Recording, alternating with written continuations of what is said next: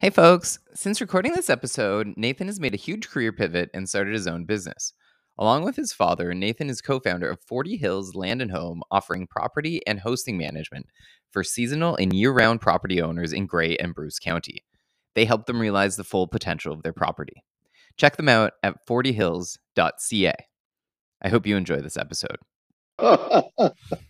Okay.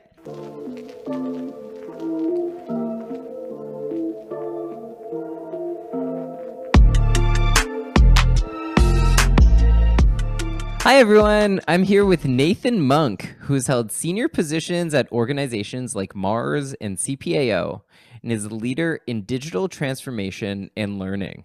Hi, Nathan. Hello, Michaud. How are you? I'm doing well, thanks. How are you? I'm doing great. Any better, I'd cancel my life insurance.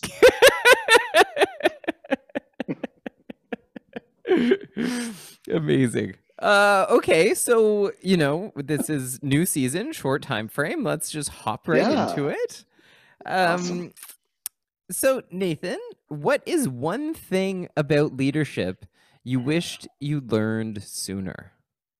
Yeah, well, there's so many, so many things I wish I would have known sooner, Michaud. But I would say the top one that comes to my mind is having a very clear set of values that become your commandments, and they really govern how you lead, how you behave, what skills you learn, and how you help your team become the best of who they can be.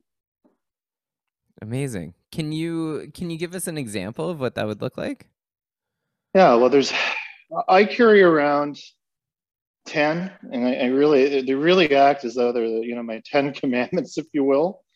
And starting with integrity. So acting with integrity, because if you don't, dishonesty has a compound interest. And I know that sounds cliche, but you have to act with integrity to build trust with your team, with your partners, and with the broader organization community within which you lead. So that's critical. So what would be, like, say I find myself in a scenario where I have something comes up, I can act in the way of least resistance, or I can act with perhaps more resistance, but that is me acting in integrity. Mm-hmm. Like, that's scary. Do you have tips or anything for something like that?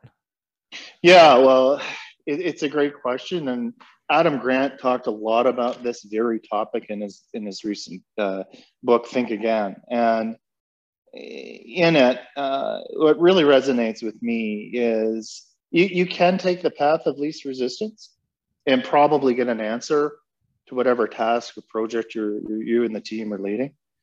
But it always bites you in the end.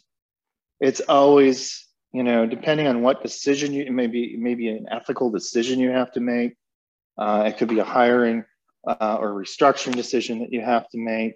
It could be a product expansion or rationalization decision you have to make, or partnership decision. You name it. There's a plethora of decisions we have to make as leaders on a daily basis. But you have to go with your value set. This is another reason why having that core set of clearly defined values that you've written out in practice is really clear and defined, because you can make the right decision and feel good about it. You can sleep at night, and no one wants to take the path of least resistance and then spend weeks waking up at 3 a.m. with anxiety attacks or however you deal with that type of stress. So yeah, it's really important. Okay, so one of the ways is, like, I tell myself, hey, Michaud, future self is going to have a horrible time if you take the path of least resistance here.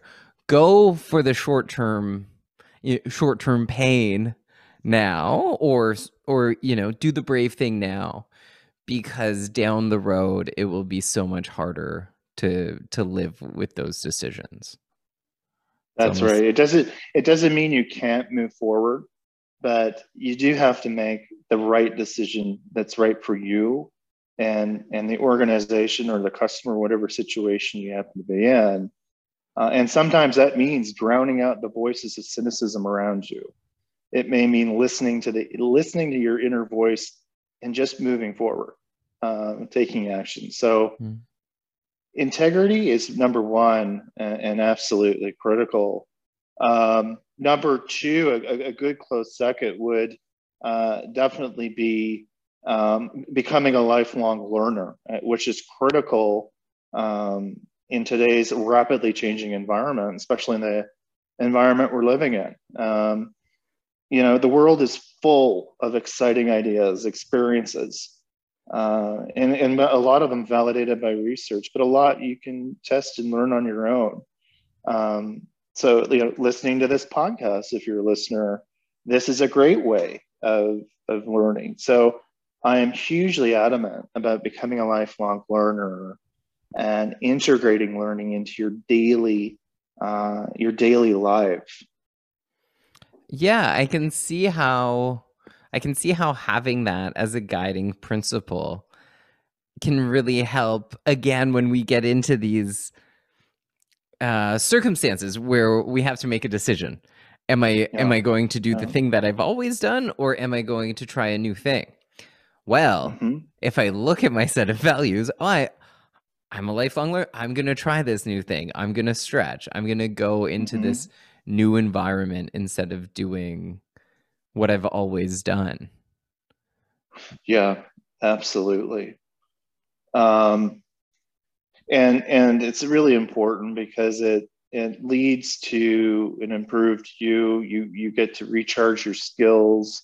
You get to practice those skills, and it's important to be adaptable in this changing world where you need to be learning faster than the rate of change. Totally. Another great book to read on this is Range. This idea of becoming more of a generalist or lifelong learner is kind of trumping now the idea of becoming a specialist in one area. And in the world of blockchain and AI, there's computers that can now, there's technology that can now take over much of that specialized type skill set. And so as human beings, I'm a big believer in lifelong learning because it helps us build that range of skill sets we need in order to survive as leaders and help our teams learn and survive in this world. Right. And on the mentioning of teams, like having these values that you live by, that your actions are, that the decisions for your actions are rooted in, I suspect adds a level of consistency and expectation. So then the people who report to you or your teams, the people who look up to you, have an idea of how you act, how you'll react. They know what to expect because you're living by a set of guidelines. Yeah, if they know they can trust you, that you have high integrity, which is my value number one, that you're adaptable and open to ideas and change, so you're lifelong learning, which is number two, then yeah, they're more willing to trust and come along with you on the ride. But your role also as leaders to help them define their value set, and integrity or learning may not be part of their value set. And so it's up to you to demonstrate those values in order for them to align to them and trust you as a leader. It's key.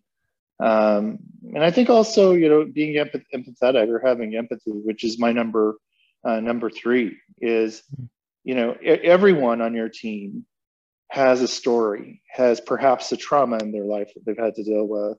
And so you're on a journey as a leader to really deeply understand your team members, each and every one of them. And that takes a lot of empathy, a lot of listening, and mindfulness, which is my number 4. So empathy is critical. And I know that's cliche. You can probably Google that in any sort of leadership context and probably find hundreds of resources on it. I mean, so many of these things are cliches, and they're cliches because they work, right? Like it's what functions.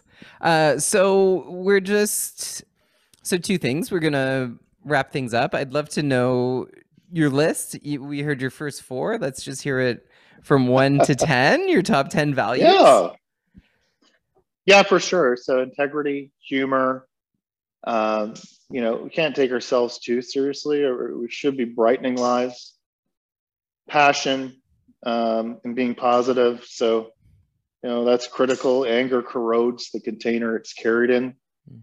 Empathy, we covered. Courage, the ability to drown out the voices around you is cynicism and move forward.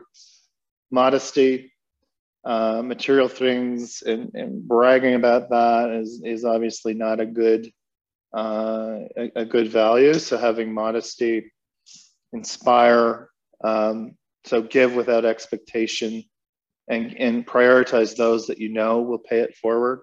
Health, mental and physical. Mental more so in today's day and age. I really believe body, mind, and soul work together.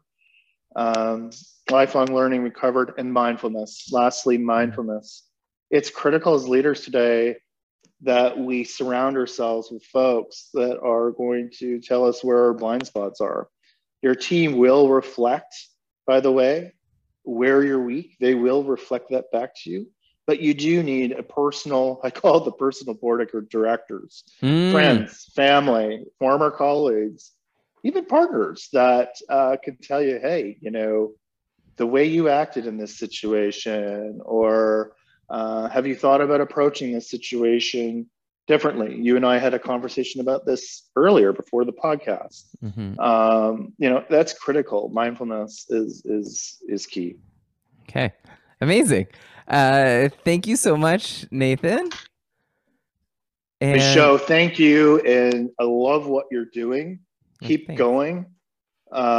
Your thinking is amazing on leadership, and I think more folks, once they get to know you and listen to you, will practice what you're preaching. Oh my God! Thank you so much. You hear that, folks? He didn't pay me, folks. Okay, I'll talk to you again soon, Nathan. Thanks a lot, Michaud. Okay, ciao.